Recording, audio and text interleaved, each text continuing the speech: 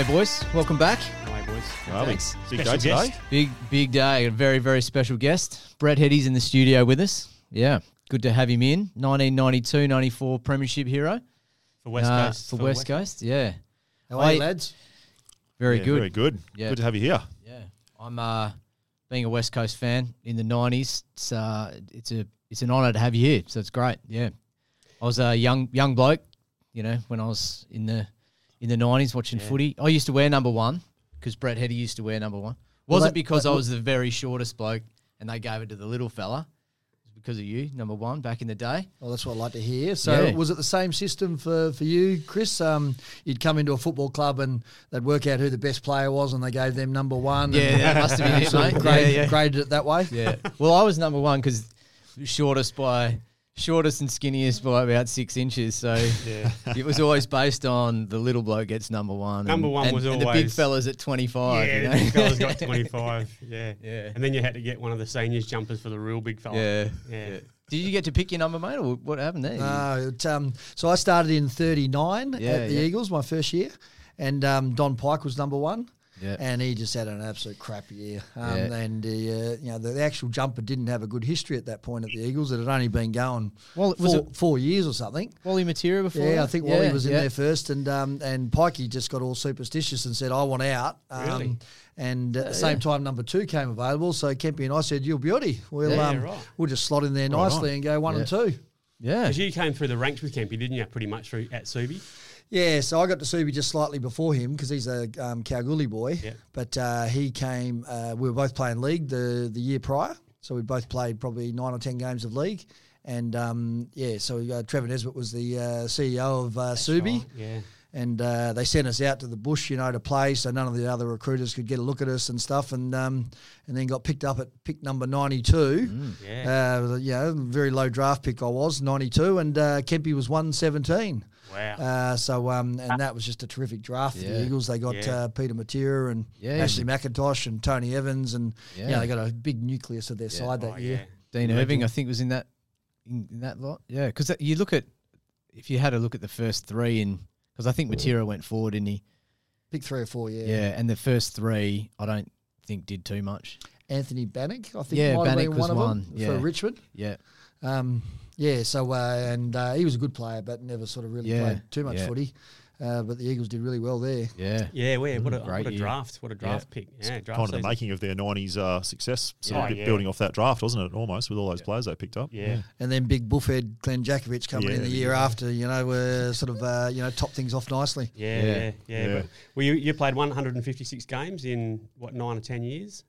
Felt like about 956, but doesn't sound very many, does it? But half-forward flankers get belted a fair bit, I think, and I was a midfielder my whole junior career, and then got down to Subi, and because I was so skinny, ended up playing forward for Subi, and that transition through the Eagles, and spent my whole life trying to get back into the midfield, but it wasn't happening. Wasn't happening with the midfield you had there. That was a pretty tough one to crack into. And 2 premierships. I mean, we don't need to sort of ask you about all those. I mean, AFL premierships are bloody, anyone's highlight in their life and in their sporting career, isn't it? You won 2 of them. Yeah, I mean, you play team sport for that reason, don't you? Yeah. It's the feeling of being able to share something like that is just amazing. Yeah. And it's so hard to describe, just how good that is. And the bonds still go now. Yeah. You catch up with the guys, you might not see them for 6 months or 9 months or 2 years. Yeah. You might not see guys for, but you just know them so intimately. Yeah. And particularly with us, I think, because we spent so much time on the road. Yeah. We were always on planes for 4 or 5 hours, and and bus trips. When we got there, and we socialised together, and it was just an amazing opportunity, I guess. At the time, it was exhausting. From time to time, but you got to know the guys really well. I often wonder about that, how much the travel impacted your careers. Yeah. Like just in the short term with injuries and stuff like that. I mean, you're getting on a plane, on a bus after a game of footy, and you're battered and you're bruised and you've got injuries and corks, and you're up at 30,000 feet with air pressure or whatever. It's no good for your body. Travelling in itself when you're healthy is no good for you. And you blokes are doing it after a strenuous game of professional football. Yeah, I reckon that's the one thing that shortened a lot of careers for the Eagles, the travel back. Yep. You know, the travel over, you were fine, you know, you were fresh and, you know, you were ready to go type stuff. But, you're right, you got corks, bruises, soreness, you know, and to sit in a, you know, cattle class for, you know, 3 or 4 hours, some of the footage of us getting off that plane was not good after a game, you know, and that does take its toll, and they do it much better now. You know, they give you 1 week on and 1 week off, but they used to give us a couple of weeks, you know, away before finals, and then you have to go away for finals, and, you know, so I think one year we travelled, I think it might have been 1990, we travelled 5 or 6 weeks in a row. And there was a plane strike at that time. So we took off from Perth and landed in Kalgoorlie, and then we went from Kalgoorlie to Ayers Rock and landed there. Geez. And that was during the finals. So, you know, you get sort of through a game and you're back and you got one training session and then you're back on a plane again, and it's just too hard. Yeah. Do you reckon, conspiracy theorists coming out at me now, do you reckon the VFL at that time did that purposefully? Like, absolutely. Fuck these guys from the West. Who do they think they are coming over and taking over our league? 100%. Irrespective of West Coast coming in and saving the VFL financially. You know? I think it was an Essendon bloke, now that I think about it, that you know, put together all the travel itinerary for the Eagles, Dave. Just out of interest. Definitely in 93 didn't he? Was that the year that we finished in 5th place or something, and they just wanted a final in Melbourne. That's right. And so we played the 8th side in Melbourne in the first week of the finals. It might have even been Essendon. So I think Essendon were quite good that year, weren't they? They won it. They won it in 93. But they knocked West Coast out. I think it was like the semi-final or something, wasn't it? Little things like Eagles that wouldn't watch these days, would it? You know, little things like that. Those little... There's just no way. Fixturing manipulations. But they still do it, the Victorians. You know, like the headlines of... In 2015 over there was something about Kennedy or one of those ones, and it really threw them off. That's why they lost, I'm sure, 2015. Well, what about Collingwood? They come over here once a year or something? Yeah. You know? I mean, shame if you're a Collingwood supporter. You know, you don't get to see your side play twice, but yeah, is it once or twice? Their travel's what, 30 minutes in a car to the MCG every week. Yeah. They might have to pretty go much extra long. That's what they classify as travel. Yeah. Planes, we don't get on planes. No, that's right. We're Collingwood, you know, we don't do that. Yeah. Mate, you've got some good stories about Collingwood supporters. You've told me over the time. And just our history, like I've been fortunate enough to coach my son and Brett's son in the footy. Maybe Brett can clarify a rumour. Weren't you coach of the year? West Perth District Certainly coach of the year rumor. in 2017. West Perth District coach of the year. Yeah, it's pretty royalty. It's an honour. Definitely no rumour. Wow. Absolute gun coach, this boy. Yeah, I can believe that. Even as late as last year, I was still trying to get him back and take the boys on. And but he did. He won the coach of the entire West Perth District, which is a fair huge effort. honour. Yeah. It was cool. I think that was voted by parents and a whole. That's pretty good. It helped that he used to sort of come out at quarter time with his shirt off and stuff. You know, the mums loved it. There was a serious mum vote in amongst all of that. I think rubbing some oil up on yourself. Yeah, that's it. Right. Yeah, classic. When you got a rig like that, though, you get the shirt. I wouldn't have a shirt on ever. I don't reckon. No, that's what I keep saying to him. Is that certificate still in a plaque at the front door at your house, Rue, or have you moved that now? It is, mate. Yeah, it's on the mantelpiece. amongst all the others. Yeah, nah. But if I'm looking that good when I'm 75, I'll be taking my shirt off too, mate. But mate, my young bloke dropped out of footy, and then so you've obviously taken the reins of that side last year. And how'd you find coaching? Challenging, very challenging actually. It was a lot of fun, and really enjoyed it. And I'm coming back for a second year, but obviously at that age, it was an age of 15. Some of the kids were 6'3" and 6'4". There was one kid that was over 100 kilos. Yeah.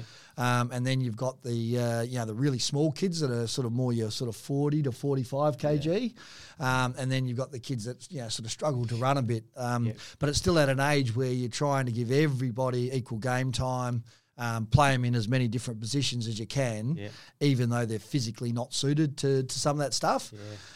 So we were up in quite a high grade, and we were playing your Swanbournes and Mosman Parks, and that were getting their feeder systems from Scotch and Christchurch, and and we did super well. We beat those sides from time to time. But it was just probably just the fact that they're now at an age where some of the kids are super competitive and unbelievable athletes. But you're still trying to give everybody that enjoyment, everybody equal game time, play them in different positions wherever you can, and there's still only 15 on the field, which still blows my head. Right, really? Even this year at under 16s, we've still got 15 on a field, not the full 18. Yeah, right. So when you're trying to place kids that struggle to run into a 15 aside, it makes it quite tricky. Yeah, that's the balance, isn't it? Like just trying to win games, be a successful side, but as well as having that developmental side for the part of it for the players, like rotating them around, even your gun players, swapping them from centre half forward and centre half back, key positions. They need to have experience in both. I found that my daughter plays netball. She's been playing GK or GD since she was in her very first year, and they pencil them in for that position, and that's it for her career. She's never played an attack, never played centre. They pencil it in. Where the footy is good in that the kids get a chance to play different positions and find their groove. Yep. Yeah. So the only challenge in amongst all of that is if you put the kids that can't do certain things in very central positions, the other kids start to get annoyed. Yeah. And you don't want any bullying whatsoever, and you want to be a cohesive unit, and I got a bit of a sense of that last year. There wasn't anything specifically said, but the kids would work hard obviously and get it in, and it just comes straight back out again. And so there's a lot of challenges in junior footy, and then you got the parents. Oh my goodness, I don't know how you handle Mondays, Dave. I mean, my phone just used to run off the hook, just with how do you think little Johnny's going, and so on and so forth. And Monday was a full on day for that. But take time off work to get back to all the text messages. But I loved it, and coming back again this year, and we've started pre-season a lot earlier. Got them doing some running and swimming and all sorts of stuff, and they're complaining like crazy. But what a great opportunity for these boys to be coached by an AFL player. They would not many kids would get that opportunity.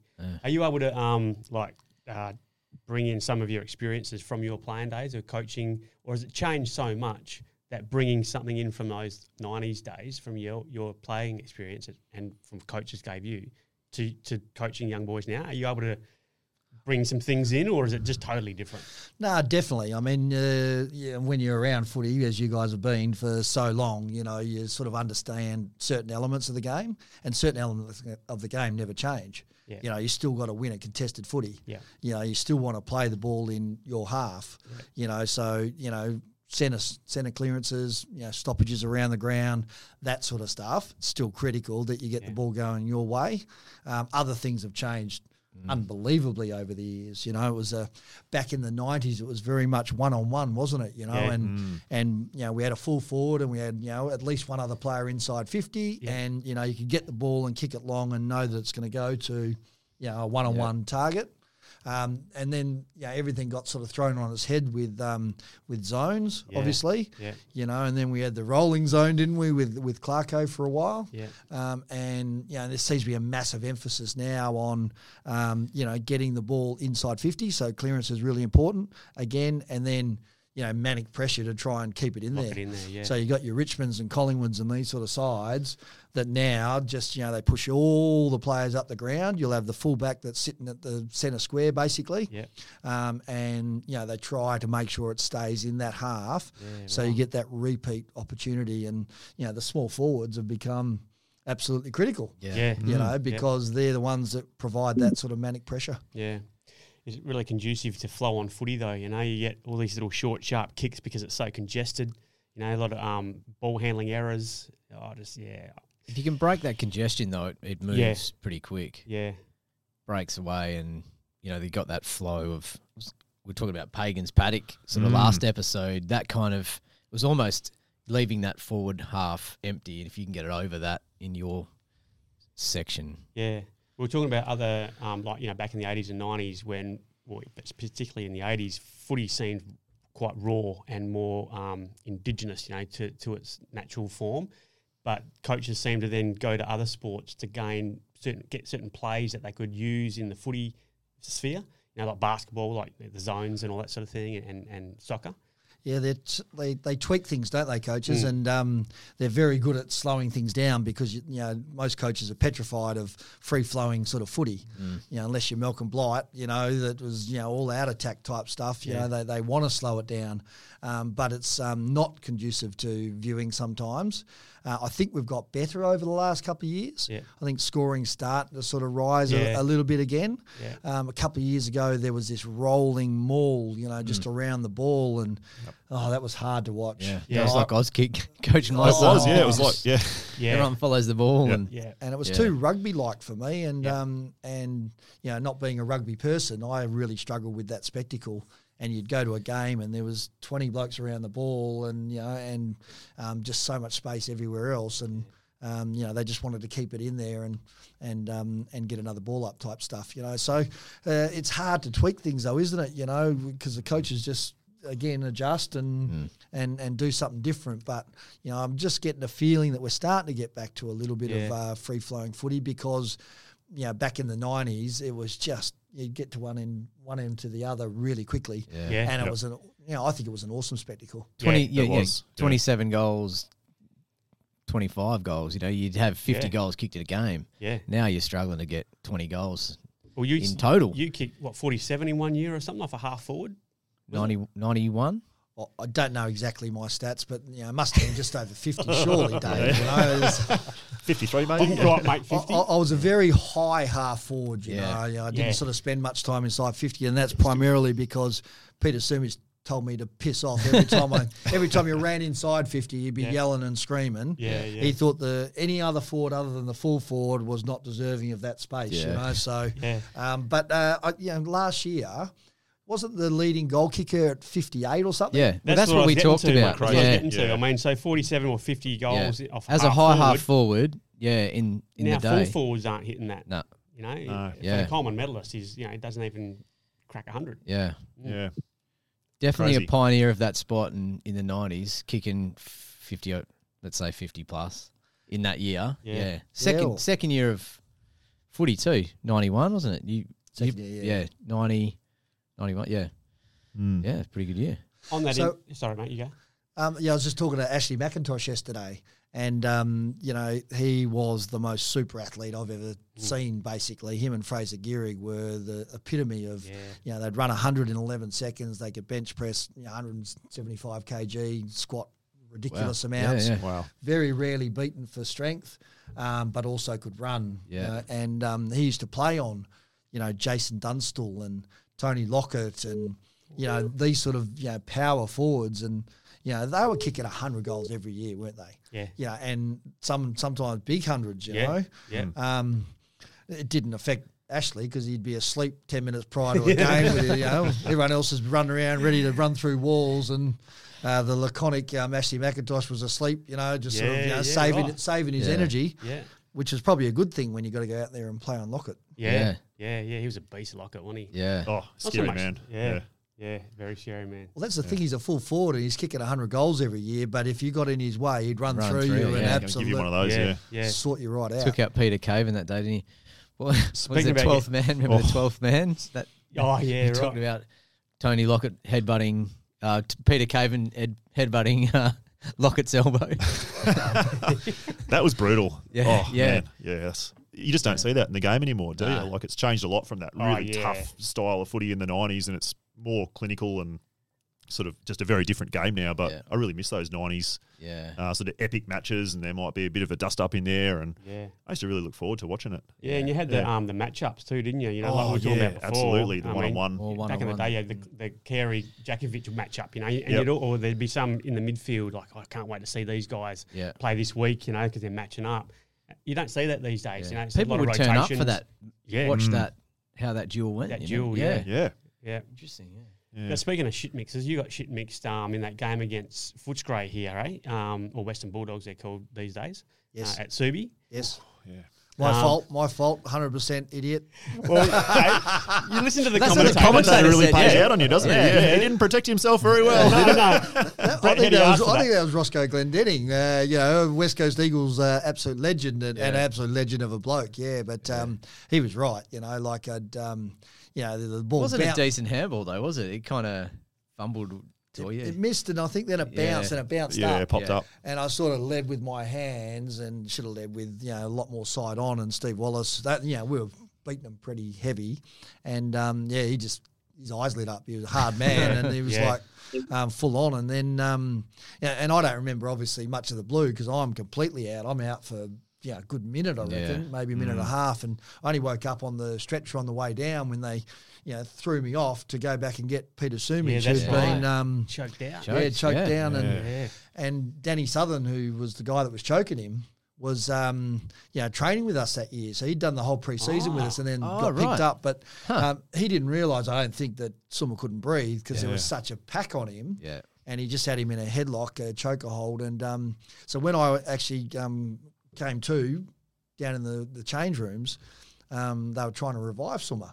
So he came very close that day to dying. And his old man, who was head of a public company at that stage and great business guy and very hard sort of guy in terms of business, he's bawling his eyes out. And then I'm just like, whoa, what's just happened here type stuff. Yeah, so it could have had a really bad end that day. That could have gone really And bad. now you've got concussion protocols that are full on. Like, did you go back and play the week after, or did you? Normally, when you got concussed, you'd go back out there. I probably played 2 or 3 times concussed, and and that in itself's just very weird because you're sort of out there and you're sort of in la la land. You're not really you're not really ready for impact. You're not really ready, for what's around you. Yeah, you're not really there, are you? You're not totally with it. You're just going through the motions sort of thing, habit. You know what you're doing, sort of, but, you're not sharp. Yeah. But I definitely played the week after.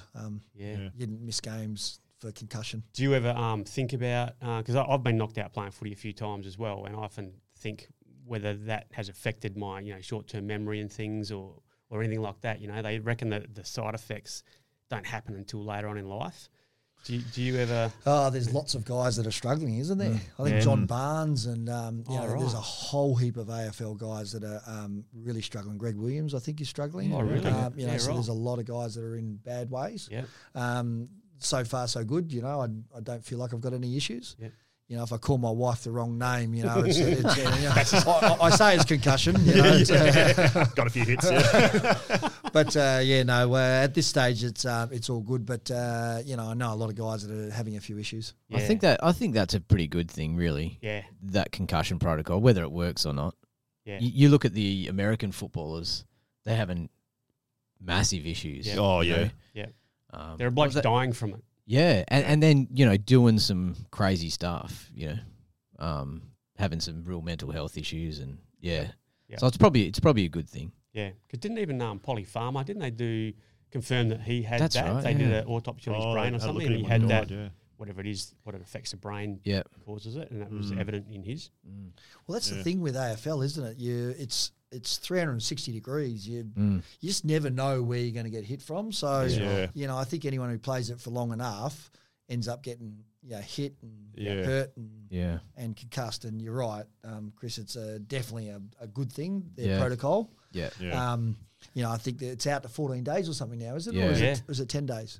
There was you missed the week. You missed the next week. Week's gone, isn't it? Yeah. Which gives it pretty much 14 days, I think. Yeah, right. Yeah. But then you get the cases like the young West Coast Eagles lad that basically ended up retiring. Venables, that was shocking, that one. He went back and got a knee to the side of the head, and he never sort of really got away from the constant headaches. It's a part of our game that that hopefully they keep getting better at. Yeah. How you going there, Mick? Yeah, good. I could sit here and listen to him all day. These guys were my heroes back in that era. One person I'd love to ask you about, Brett, from the perspective of leadership was John Worsfold. Looking from the outside in, he just seemed to be a bloke that really led. His leading style was one you know, he led by example, and if there was ever a guy who needed to fly the flag for his teammates, it was him, and there just seemed to be this aura around him. Can you offer us any insight into sort of the leadership at the club at the time and that sort of thing? Yeah, definitely. The aura was around him, and it was 100% deserved. You know, when you put guys on pedestals, you know, John Worsfold is, you know, right up there, and I think anybody that's ever met him would say that. It was a time where obviously playing for the Eagles, you had a crowd that was 100% behind you in Perth, and you know, 100% against you in Melbourne, and you know, sometimes that became a little bit you know, over. I don't know what the right word is, but you'd be playing in Melbourne, and you know, the crowd was against you. You know, the flow of the game was against you, and you needed something from somewhere. And we had Woosha, and we had Peter Wilson, we had Carl Langdon, and we had probably Tony Evans. They were the four, and they'd just clean somebody up, or you know, they'd just go out of their way to lay a massive tackle, or it wouldn't necessarily be a goal or something like that. But we had those guys, and Woosh was the number one for that. Yeah. So on field, he was just incredible. Yeah. You know, he just didn't take a backward step ever. Even if we're 4 or 5 goals down, you know, he would never take a backward step. And in terms of his leadership, in terms of vocal and, you know, setting the example, you know, he was a strong, fit, big bull, you know, that worked really hard on the field and also in the gym, and he's got this aura about him. You know, he's not necessarily a boy's boy. You know, like he wouldn't probably come out and socialise massively with us, and that sort of just added to the aura, I think. Yeah. Because you would have had to match up against him in your scratchies, wouldn't you? Like the likes of him and you Bluey McKenna, backline players, you would have had to line up against them. Well, you get asked so many times who your hardest opponents are, and my hardest opponents were hands down pre-season, you know. Right. You know, you'd either get Bluey McKenna that was a machine and would just run off all day long, you know, chasing kicks and making you, you know, use your energy to chase him. And then you'd get John Worsfold, who'd be sitting there all day long, and he'd just be pinching you, you know. He'd grab you around here. One of those. Just all day long, and then he'd be grabbing his studs and he'd be running them down the back of your leg. And I'm like, yeah, whoosh, it's pre-season, mate. He says, I've got to prepare you, Jobby. I've got to get you ready, he says, you know. And I'm just like, all right, But the only way to get him was to run. I used to be able to just get him later in the game if I ran, but if I didn't wear him out, you know, you could never beat him because he was so powerful, and so strong. Because he got Ablett in that grand final, didn't he? After Ablett knocked out Pike, was that? That was one of my favourite bits because I think that maybe turned the game. I don't know. Geelong maybe kicked a couple. It was the number one going in the centre, you know, in the second quarter that turned the game definitely on its head, you know. The half forward going in there and, you know, picking up couch and stuff, Dave, that turned that game. But talking about that particular incident, Woosh didn't know who had hit Pikey. Oh, right. But, you know, you talk about how the game's changed. I mean, I'm going to get Ablett. Come out and literally lifted his elbow and put an elbow to the jaw of Pikey, knocked him out cold. Yeah. Pikey's come back on 20 minutes later or something, but he was completely out. But Woosh was looking around and wasn't sure who had hit him. I want to get someone. But Carl Langdon just charged down there and he'd seen it, I think, and you know, he was trying to rough blokes up and whatever else. But I think Ablett was quite lucky that Woosh didn't know 100% who had actually belted him that time. But he's a tough guy, Woosh, and you know, and he'd be relentless too. You know, once he was on you, and he was whacking you, and he was, you know, some of those first couple of derbies. Oh my God, he'd be running around with cleaning up Winston Abraham and cleaning us up, and he was just like, you could just see the rolls of his eyes, you know, and he's just like, I'll just stay over the other side for a while, I think, and keep away. Do you reckon that adversity you spoke about where you went to Melbourne and everyone hated you and you're doing all the travel, do you reckon that made you a stronger team? Like it sort of forged a bond with you because you had that when you went over there and you didn't have much support? It forced you guys as a team to sort of be tighter and stronger or something like that? Yeah. Do you think that sort of helped you be such a strong team? Malthouse was really big on that. So, he used to, try and work that to our advantage for sure. But, I can't see any way that it doesn't, because you'd go from having 40 or 50,000 people roaring for you to, the same or slightly less, absolutely hating you. And, they used to do some despicable stuff over there. A couple of things that come immediately to mind is, they used to urinate in cans, and we'd have to walk down the race, and they'd be pouring that on our heads at half time. That would have been Collingwood for sure, eh? Yeah. Collingwood and Essendon, I reckon. Yeah. No, not the Bombers, nah. But they were small suburban grounds in my first year. We played at Victoria Park. Yep, I remember going out there. Yeah, and there was Windy Hill. So at Windy Hill, the crowd was a metre from the boundary line because they were just trying to make it bigger, such a small ground. And one year, I think it was 1990 or 91, and one of the spectators got Don Pike in a headlock and was actually holding him in a headlock when there's a stoppage at the boundary line. I mean, what would they do to that dude now? Banned for life. Yeah, so I think it does. It's got to bond you. Yeah, and and obviously the travel does as well. But there was a lot of experiences in there that made us really tight. Yeah. Would one of them be? I remember listening to a story from, I think it was Worsfold, and he was talking about flying back and coming off the plane, going immediately to nightclubs, and Djakovic wearing his West Coast Eagles tracksuit to Rumours or Gobbles or one of the old ones back in the day. That'd really bond you, I reckon, going out and boys, he's got his tracking on. The old Aberdeen Arcadia Rumours days. Gobbles. Were they nightclubs, were they? We had $400 drink cards at Rumours. So you'd go straight from the plane, and most of you are wearing your tracksuits. And the moment you walk in, everyone gets $400, and they'd have 20 of them. That's per person, $400 per person. Wow. Oh wow! So it was 20 and or that's 90s money. Yeah, drinks were about $1 back then. Yeah, that's like $1,000 these days. Yeah, and they'd be 20 or 21 of those, and you'd only get probably 12 or 13 that would come out. Yeah. So us young blokes had $800 each, and they'd cordon off a whole section, and they'd put the game up on the screen. So there was a massive, great big screen. And we just used to think, "How good's this?" You know, celebrities, bloody rock stars, mate. You'd be talking to the girls, and you'd say, "Oh, hang on, I'm just about to kick a goal." Watch this, that sort of stuff. Yeah, good days. Yeah, that's what the other boys said happened. Anyway, I wasn't ever there, but Sunday morning recovery. That's what they told me. Yeah, John Anea. I heard rumours that John Anea, if he played a bad game, he would run home from the airport. 100% correct. Yeah. Wow. Yeah. So he, I think, lived in Claremont. Yeah. So it's a good hike. That's good effort. Yeah. But he was a beast, wasn't he? He was a fit dude. Like, he was strong. He looked like that. He was that guy from Fitzroy. Was stacked back in the 80s. Michael Osborne. Mickey Conlon. Yeah. He would look like Rambo. It was huge. So my first training session at the Eagles, I'd come from Subi, and I was 70 kgs. So I was skinny as, and we had our first training session at the club, and Malthouse used to love this circle shepherding. Everybody, all the players would stand around in a circle, and there'd be 3 guys in the middle, and one guy would have the footy, one guy would be shepherding, and the third guy would be trying to get to the guy with the footy. So it was basically, just a sort of a full-blown wrestle. But so I got given the shepherding on my first night there.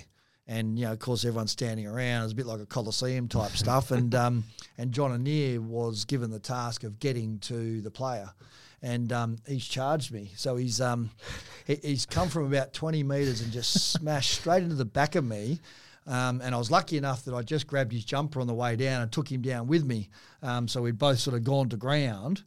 And as he came up, he just clocked me straight on the jaw with this right hook. And I'm sort of stunned, and I've gone home that night to Mum and said, I don't know if this is for me, mate. My teammates are belting the living crap out of me, So he was a scary guy. Yeah, he was so full-blown focused, and himself and Dean Turner, those sort of guys, I think they felt threatened by the young guys coming in. Yeah. And that was his way of really saying, well, you're going to have to earn it if you want it. Yeah. Welcome to the big league. Yeah. So going back to those days, mate, you talked about a few training things there that Malthouse did. Was there much in the way of like nutrition guidance and all that sort of thing? Did they give you, were you having a meat pie and a durry at half time back in those days? Or was it like, having jelly lollies and stuff like that, like they do these days? Yeah, so when I got to the club, it was just really starting to go full-time. So there was guys like Michael Brennan and Peter Wilson and Andrew Lockyer that were still working sort of full-time. And, football was around that. By sort of halfway through the 1990 season, that was just impossible because Mick was doing 3 or 4 training sessions a week, and then we had weight sessions, and then we had meetings, and then we had, yoga sessions, all sorts of stuff, So it transitioned from being, sort of nearly full-time to being full-time. Yep. And they had specialist weight coaches. So Matt Barber, who's really well known. I think he might have even gone to Essendon at some point. Yeah. I think he looked after Dean Capobianco, the sprinter, 100-metre sprinter at the time. And then you had specialist sprints coach in Mark Neitz. Oh yeah, he was my high school teacher. Oh, was he? Yeah. Yeah.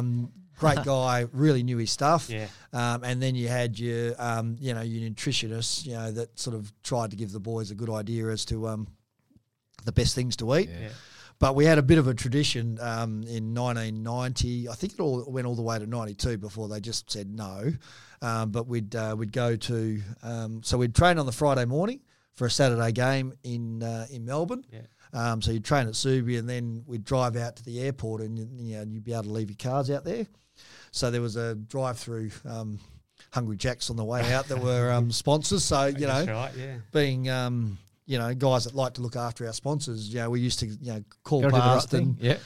Peter Subich would have 2 Yumbos and a thick shake and a large fries. And so we did that for 3 years. Yeah, right. The day before a game, which is possibly the world's worst stuff that you could probably do. Yeah. But in between all of that, we certainly looked after our nutrition. When you got over there, there was all sorts of hydration type stuff on the plane. And when we got there was so much food over there. Yeah, right. Peter Matera was in his element. He's like, this is free. Boys, this is free, So one of the tricks over there was not to eat too much. Yeah, right. Because there was so much food, and it was just constantly, bananas and pastas and rices and all the stuff that you should be eating before a game. Yeah. And I found that I overate for probably the first 12 months. And you'd feel it on game day, you just feel that little bit heavier. Sluggish, But, so there was a big focus on that. Yeah. There was also, we had sports science guys come in, like Glenn Stewart, who's, I think still at the Eagles now. That was really big on, and Brian Dawson, who was another really well-known guy from Swan Districts, 2010 premiership coach. He was a lecturer at UWA. Yep. That's right, Yeah, so it man, wasn't as scientific as it is now, obviously, but it had definitely started. That was the start of it. And probably great opportunities for people in those professions to get in, get their foot in the door in a professional organisation. That real turn of professionalism was probably around that time. Yeah. All that kind of stuff. Yeah, 80s to 90s was a big change, wasn't it? Like you say, sort of part-time footballers to full-time footballers and the rise of sports science and all that sort of technology that comes in with nutrition Smithy, the 87, the Eagles started, 1987. From there to 1989, they never really had a training base. So they were training at suburban ovals and bringing out the gears and all the strapping and the massage tables and I wasn't there at that time, but I can only imagine just how tough that was. Now having coached, you want everything set up as easy as possible because there's already so much to think about. But it beggars belief that an AFL side was training at suburban grounds and all sorts of different grounds. And had no fixed base. For at least 3 years. Did you have a ritual on game day that you used to follow? Like after you said you ate a bit too much and that in the early days, did you eventually have something that you followed that was like a rigid thing for you, like a bit of a superstition or anything? Or definitely on the food side of things. Yep. You've got footballers that are so superstitious. It's beyond a joke. You know, there's guys that have to wear the same jocks. Yep. There's guys that have to put their left sock on first. You know, there's just, the myriad of personalities within a group is just incredible. But in terms of food, I just really stuck to the pastas from, if we played on a Saturday, you'd start carbo loading from Thursday night. Yep. And it was pastas and rices. And heaps of bananas because they were really good for stopping the cramping, and plenty of water type stuff, So I love spaghetti. I love Italian stuff. So that was really easy for me. What about on game day? Would you sort of have like a brekkie and then that was it, or would you have something closer to the game before you went out, or? Yeah, so we played at all different times. We'd play it sometimes at 1 o'clock in the afternoon. Sometimes it'd be like a 5 o'clock game. Yeah. So it would depend obviously on when we play. But you generally just start with like a cereal or something, or some spaghetti on toast. Just the tinned spaghetti and so forth. Yep. They were the sort of good things before a game. Yeah, classic. I love that tin spaghetti. Oh, it's good stuff. Got me through uni. I grew up on that. SBC, I still love it. I just still drum it into the family wherever possible. Bit of cheese on the top. Oh, the one that comes with cheese in it. Oh, Seen that? The right, cheese, SBC cheese. Or you chuck it in a jaffle. Breville sandwich. Yeah. Oh, they're good. Times. Toasted sangers with the SBC spaghetti. Real tongue burner. Do we need sponsors on this on this show? SBC's just got a few mentioned. Love it. Do you have any like diet plan now or nutrition plan now, or is it pretty much just like what you were eating back in the day? Do you follow any sort of? Are you a keto person or just a paleo person? You love your red meat, all that sort of stuff? Yeah, not really a red meat person too much. I'll still eat it, so there's no problems. But Andrea, my wife, is full on with the vegetables and salads and that sort of stuff. We do everything in the world to probably avoid too much of it because we still prefer your chickens and your rissoles in our family are very big, and we love our steaks and sausages and that sort of stuff. But so I don't really follow anything in particular. I don't eat as well as I should. I get up at night all the time and read the paper and munch on chips and potato chips and whatever else. But I also, in between all that, just obviously watch portion sizes and whatever else. And because I'm coaching, I sort of have a bit of a run around with the boys from time to time. So you got to be in some sort of nick to be able to do that. Yeah. And we've actually got a game coming up, I think, in about 4 weeks' time. Oh, yeah? Yeah, so it's against the second generation kids. So we've now got a whole heap of young kids coming through like Josh. Yeah. So there's the Banfield boys and Macintoshes and Turnbulls and Maturas. They've all got kids, and they're all now at that 15, 16, 17 years of age. So we're playing against them before the Giants game.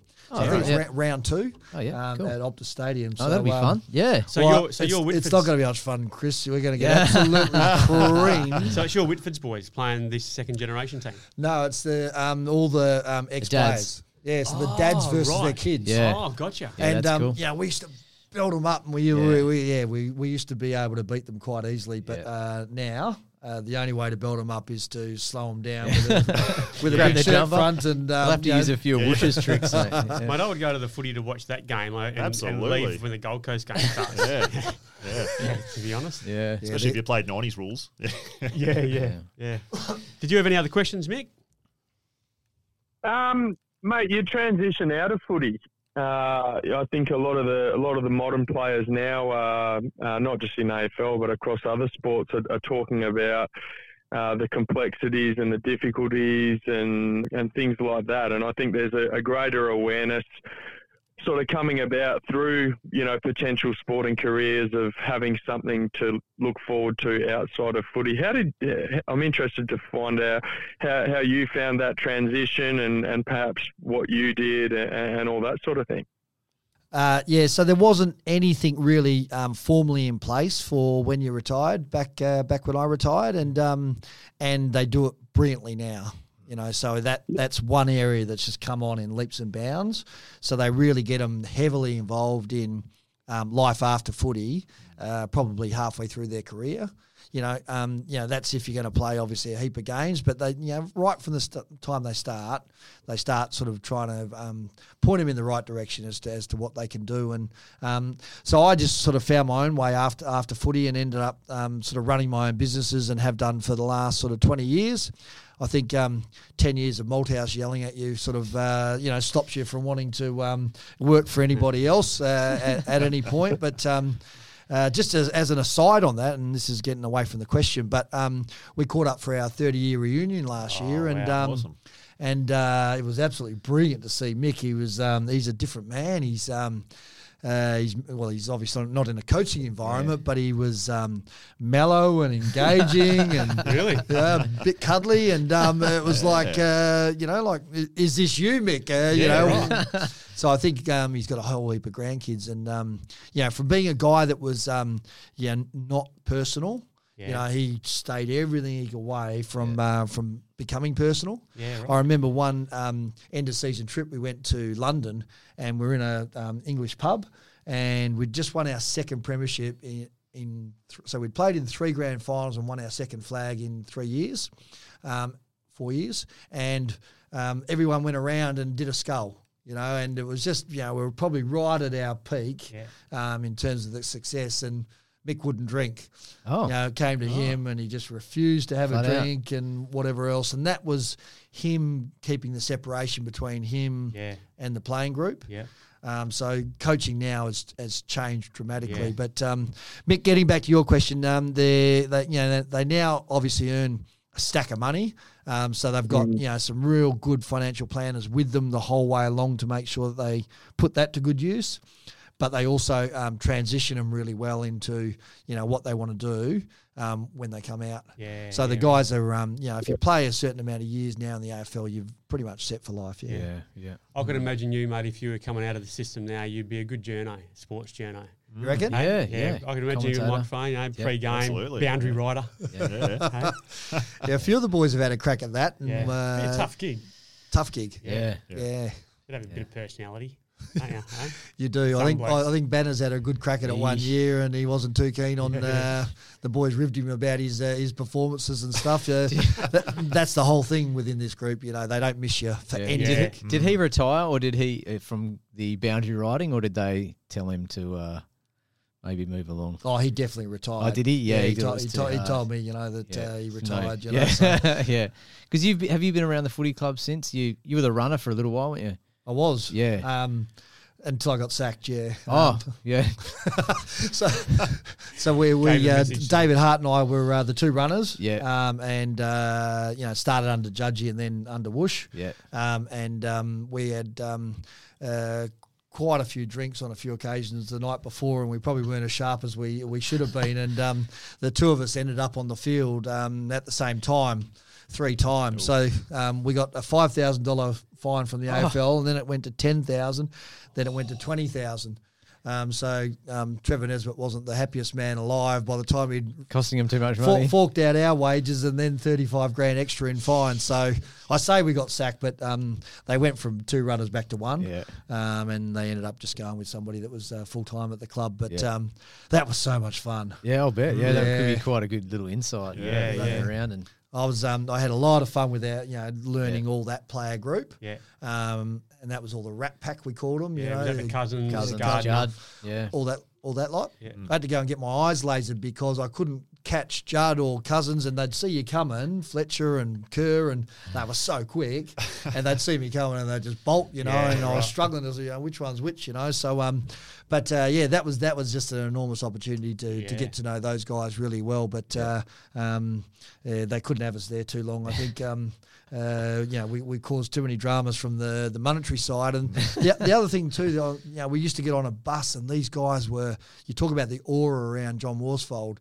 These guys were like so quiet and so respectful, and they just, he just had this aura about him. And David Hart would get on a bus and he'd be yelling out as the runner, "Bloody hell, Worsfold, you averaged 11 touches a game. How'd you play 200 games?" And he'd just be, just because he had that rapport, and these young players just going, how do you talk to him like that?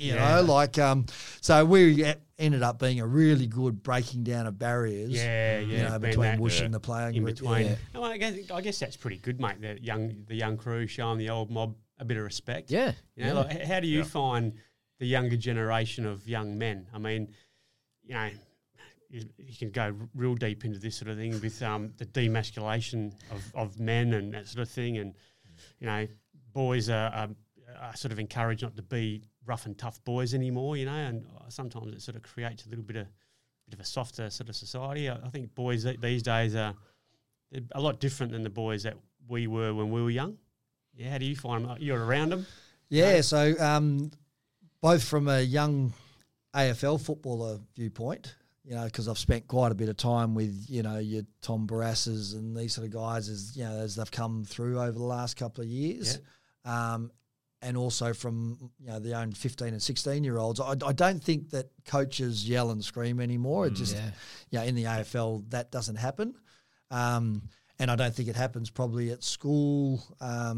You certainly can't belt your kid in public anymore and all this sort of stuff, so parenting's changed. They probably haven't had massive sprays, throughout their junior career and also, in the AFL now, I don't know what that breeds, to be quite honest. They seem to be very respectful, the kids that have decided that they really want to have a crack at this stuff. Yep. There's certainly not the violence, I guess, on the footy field anymore, is there either? Everybody's frowned upon, isn't it? Even the players don't. They're against it. Yeah, so things have definitely changed massively, and they probably had to. I mean, you had guys running past the ball, didn't you? And I've seen some footage of players belting umpires, and there was stuff that used to happen that is really good that it's out of our game. Yeah.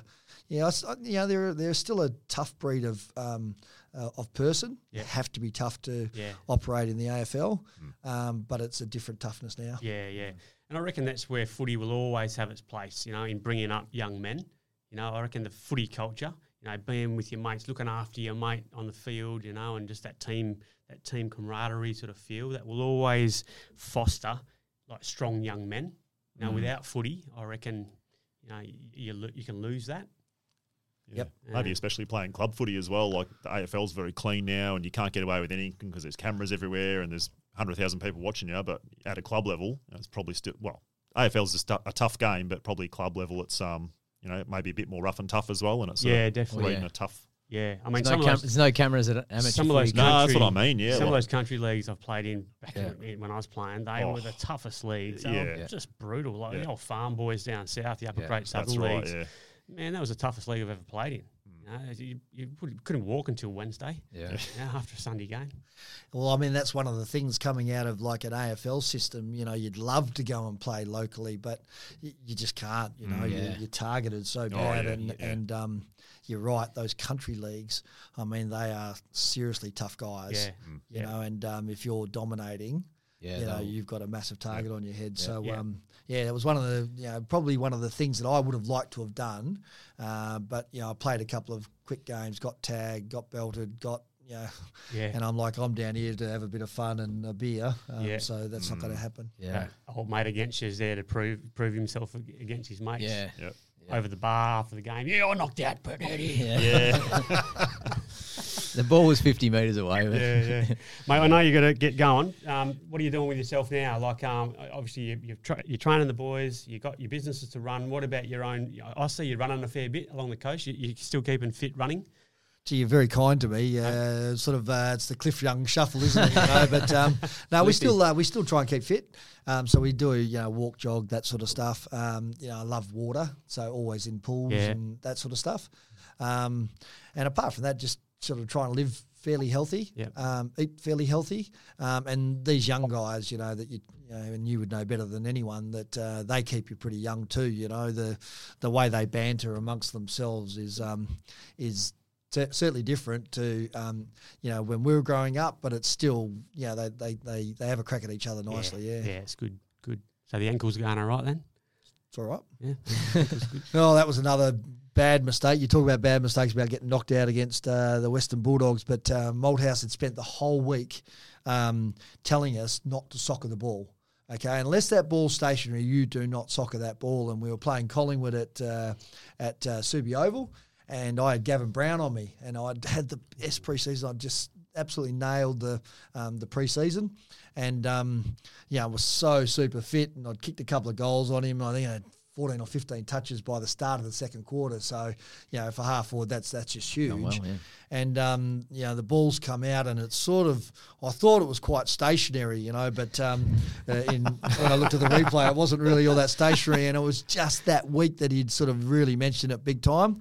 And I sort of planted my foot and went to soccer, and just as I planted my foot, the guy came through and just absolutely crumpled my ankle from the side. And so I virtually missed that whole season. I came back after 3 weeks, and I wasn't ready, and it buggered my whole year up. So right. You talk about that ankle, I still feel that today. Yeah. But again, all my own fault. Yep. Was that the year that you nearly missed the premiership? Was that 92? That was 94. Oh, right. Oh, no, sorry, 92. That was the first one. I'd missed 11 or 12 games that year with hamstring injuries. Hammies, yeah. And every time I came back, I'd play some good games, but then I'd sort of do it again. Yep. And we played Geelong in the second semi, which was once we'd won that, we went straight through to the grand final, and we won that by something like 85 points. And I didn't play in that game. I don't think Michael Brennan played in that game, and I don't think Guy McKenna played in that game. So there was 3 of us back, sitting back in Perth watching. Yeah. Us flog Geelong by 14 or 15 goals to go straight into a grand final. And geez, you would have been sweating. You're thinking, how am I going to make it into this side? Yeah, and I mean that was the culmination. That was the chance to atone for the year before. Yeah. And I always tell the story that I came out on that Monday at training, and was sort of bounding around, sort of trying to. Prove that I was going to be okay. And I remember Michael Brennan grabbing me by the jumper and sort of jumper punching me. I was like, hey, what's going on? He said, mate, don't prove anything this week. Prove next week that you're ready to go. And I still maintain to this day that I would have pulled a hamstring that week, just being going too hard or trying to prove. And it gave us the week off, or not the week off, but it gave us another week just at half pace stuff. And then they put us all through these pretty full-on fitness tests early in the week for the grand final that year. But then they still had to slot 3 guys back in, and 3 guys came out. And, you had guys like David Hart and David Hines that missed. And that's why when we ended up winning the 94 grand final and those guys played in it, it was just, it was an amazing thing. And, they're 2 of my closest mates to this day. But, they had to come out of that 92 side for the 3 of us to come back in. Yeah. It's funny how things work out, isn't it? Yeah, Monkey Brennan. Well, why do they call him Monkey? I wanted to talk nicknames. I wanted to ask, because, as a young bloke, you get your footy card, and your favourite player, Brett Heady, number 1, nickname Jobby. And when you're 10, you're like, I don't really get that. Why is he Jobby? Wonder why his nickname. And then you get to 14 or 15, and you've got a mate with the surname Mike, surname Hunt, and you nickname him Mike, and you got a bloke called Clint, and his nickname's Taurus, and then you go, I get the Jobby reference now, but. It was tricky because they used to ask me all the time, exactly as you just said, Chris. The press would probably ask you, what's Jobby? And of course, I was always, because I just love my job. Work hard. I'm like, how do you explain that to young kids? I mean, goodness gracious. But, they were pretty creative. Who came up with that one? Anyone can't remember? Guy McKenna was always a shocker. Oh, yeah? He was the resident shit stirrer. He was the one that you'd go out to training and you'd take your brand new car and hide it behind the 3-tier stand, and he did that to Kempy, and it was $50,000 sports car, with no insurance, and Kempy was pretty much in tears. But he'd also his favourite one was he'd get the deep heat and he'd rub that in everyone's jocks, So he'd put it on, you'd be halfway home, and I used to live in Sorrento, so I'd be halfway down the freeway and I'd have to pull over because the wedding tackle's bloody, completely on fire, and so he was probably one that came up with a lot of that stuff. Yeah. But David Hart was Joof, So Joof Hart. Yeah. Oh, yeah, of course. Yeah, so there was some creative ones out there. Some Yeah, really good it's ones. pretty good. I mean, that's what a footy club's all about, isn't it? Yeah, that's Dave? right. Yeah, building yeah. that community and Yeah. What about like when you're playing on the field though? Would they just like because you want to have a short, sharp name, don't you? Yeah. Like, blah, blah, blah, quick. Do they just say job? Yeah, job. Yep. Yeah, right. That's a good one. Yeah. I mean, you talk about on the field, that's changed dramatically now. Yeah. And I said before that I enjoyed being a runner. I was yapping to every opposition player. And, in those days, Matthew Carr and Josh Carr used to double team Chris Judge, and just smash him off the ball. And they'd physically stop him from getting to a stoppage. Yep. So they weren't just hitting him around the ball while the umpire was throwing it up. They'd stop him getting there, Oh man, did I call Matthew Carr every name? And he bloody cracked me. He's had a swing at me and just sort of clipped one of my ears, which, to be honest, is pretty hard to bloody miss. Yeah. But could have been swinging from 5 metres away. Yeah. But the stuff that used to be said on the football field when we were playing in the 90s, you couldn't get away with that stuff now. Yeah, right. Was, so there was a lot of banter, like sledging all day long. Yeah, right. Yeah, but now the umpires got mics and you'd be able to hear it, wouldn't you? They used to call me Prince Charles. Yeah, right. I don't know about that. I mean, he's got big ears, I suppose, so I understand it a little bit. But and then again, they'd ask me, why do they call you Prince Charles? And I say, I'm in love with his wife. Lady died back in the day, sort of come up with that sort of stuff. But things have changed a bit out there. It's certainly cleaned up in terms of what the guys can say on the field. Yeah. Do you reckon that takes away from the game a bit? Like, was that sort of a good part of the game where you'd obviously get it, but you'd give it as well? Like, I think they still sledge, big time. Yeah. Talking to Luke Shuey about this, they still have a real good red hot go at each other, but they are very, very careful as to what they say. Yeah, choose their words. So I think there's still a fair bit going on. Yeah. You got to be careful what you say and to whom. Yeah. Mick, how about you, mate? Any questions? Who would you say the best player you ever played with was, and also against was? I'm really interested because you were in an era where there was plenty of champions, and that would be amazing to find out who the thoughts are that you thought it was anyway. Yeah, so in terms of who I played against, it would be Wayne Carey, only because he was just a presence, he was just incredible. When he was there, you were never safe, he'd just turn a game really quickly. And, we were lucky enough that we had a guy that, could beat him, as often as, Carey beat Jacko. Jacko probably beat Carey, more times. But that guy was just incredible. Strong, fit, and had that aura about him. Also had guys like James Hird that was seriously underrated in terms of what a gun he sort of was. And then probably Gary Ablett Senior was the other one that was just so mercurial. So probably those three. And in terms of playing with, that's a lot tougher for me. I obviously played with Peter Matera and Dean Kemp, who I both rated super high. And also, Cuzzy had started his career when I was at the Eagles, so I played a couple of years with him. Those three are the ones that probably stand out the most in terms of who I played with. Chris Judd was next level. If you go back and watch some of his footage, for a guy that's relatively thin, he had that unbelievable core strength, and they couldn't catch him. A bit like Robert Harvey, you tried to tackle him, and it was just you couldn't. It was like the strongest through the hips, and Juddy also had that acceleration away from the game. So I'd say he would be right up there in terms of what I've seen. Even though I didn't get to play with him, but I know I probably didn't answer your question in terms of one person. Jacko will be absolutely filthy at me that I haven't mentioned him. The big bullfed, what did he win? He must have won 4 or 5 fairest and bests, and just an amazing footballer from the time he was 16. Malthouse didn't play him, I think, for the first 5 or 6 games in his first year because he just was such a big personality, and he just really wanted to sort of, push him back in his box a little bit. But, you couldn't.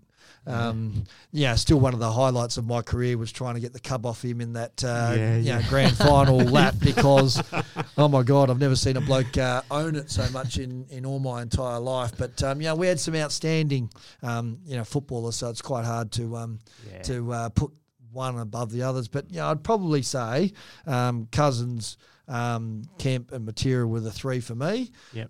But there was so many outstanding players. You could put another probably 3 or 4 names in there. Yeah, that's unreal. Yeah. Well, mate, we're mindful of your time. You're a busy man. Thanks so much for coming and chatting with us. And, Yeah, absolutely amazing. Yeah. Especially as a Eagles fan in the 90s. It's, an honour. Thank you.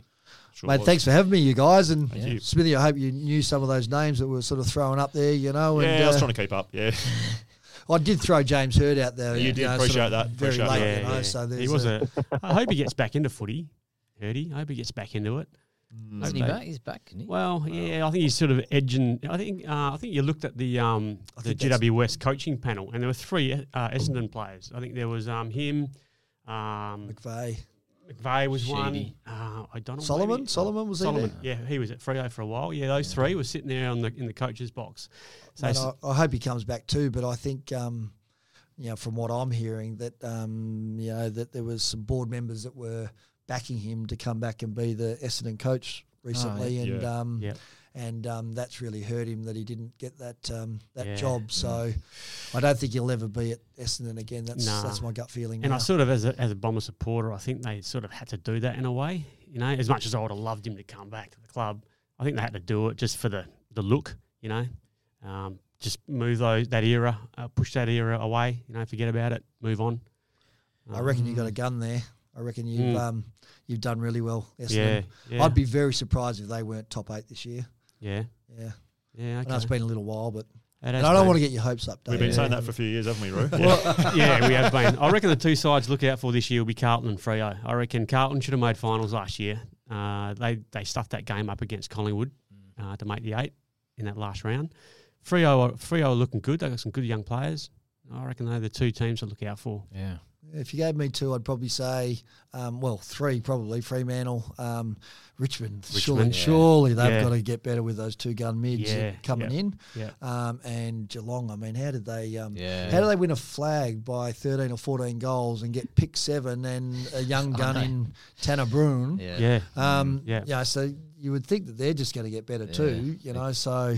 What a shit grand final. Yeah. I tell you, how many shit grand finals have we had? Actually, after that grand final, I Googled the last 10 years, and I think in the last 10 years we've had 2 or 3 close grand finals in that period. If you have a look at it, it's something ridiculous, where the rest of them are all blowouts. It's a shame, isn't it, when you get a blowout? Yeah. So much build-up. The GWS Richmond one, the Richmond Adelaide grand final, they were just blowouts. It was done by half time. I remember a Port Adelaide one too, but that was probably going back a bit further. But they got thumped, didn't they? Just love a close grand final. I mean, those West Coast grand finals back in, was it 07, 08 with Sydney? 6-7. 6-7? Yeah, where they won, 2 points and then 1 point. 5 and 6. Sorry. 5 and 6. Yeah. That was pulsating stuff, wasn't it? That was every score was just critical. Yeah. And you love watching AFL footy. St Kilda and Collingwood, that drawn grand final. Yeah. I mean, I've never seen guys that exhausted at the end of a game. Yeah. And when it's close like that the whole time, you don't have any chance to rest. Yeah. Well, that Shaw tackle against the smother, that smother in the square it turned the whole game. Yeah. And that was the last game. They played the replay, wasn't it? That was the last time they played the replay. Yeah. I think they've How do you think the boys are shaping up this year, Brett? Really good. So I went out with Jared Schofield on the weekend, who's the mids coach, and he's really bullish on how the lads are going. So he's the Eagles have been criticised for chipping it across half back and not really going forward, and so a big focus has been getting the players fit, and they've had pretty much their full squad out there for most of the preseason, but also moving the ball a bit quicker. And they've got some good kids that have been picked up. That Campbell Chess is very good player, quite physical, and he's going to be ready to go. And that Ruben Ginby, the number 8 or 9 pick from last year, he's pretty much ready to go.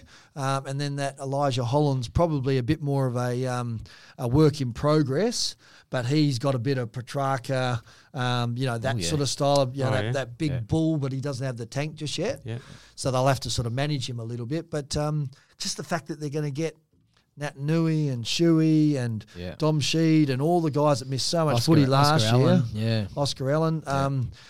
So the fact that they're going to get their best players back, plus have a few of these kids coming in, plus they're actually fit, you'd think that they will improve dramatically. I mean, they'd want to. I mean, they won 2 games last year, and I think their percentage was 50 or 60% or something, wasn't it? Sad. So it was a shocking year. Yeah. But, I don't know if they're going to be challenging the Richmonds and Fremantles and Geelongs, but I reckon they're going to be around that top 8 mix. Jared was very bullish on them. Yeah, cool. All right. Well, all the best for West Coast and all the best for your boys too, mate, this year. I'll definitely come down and watch a few games. Sounds good. Yeah, good luck, mate. Appreciate you coming in. Thanks for your time. Thanks for having me, lads. We could sit here and talk about footy all day. Yeah, we could. Gotta go. Thank you, mate.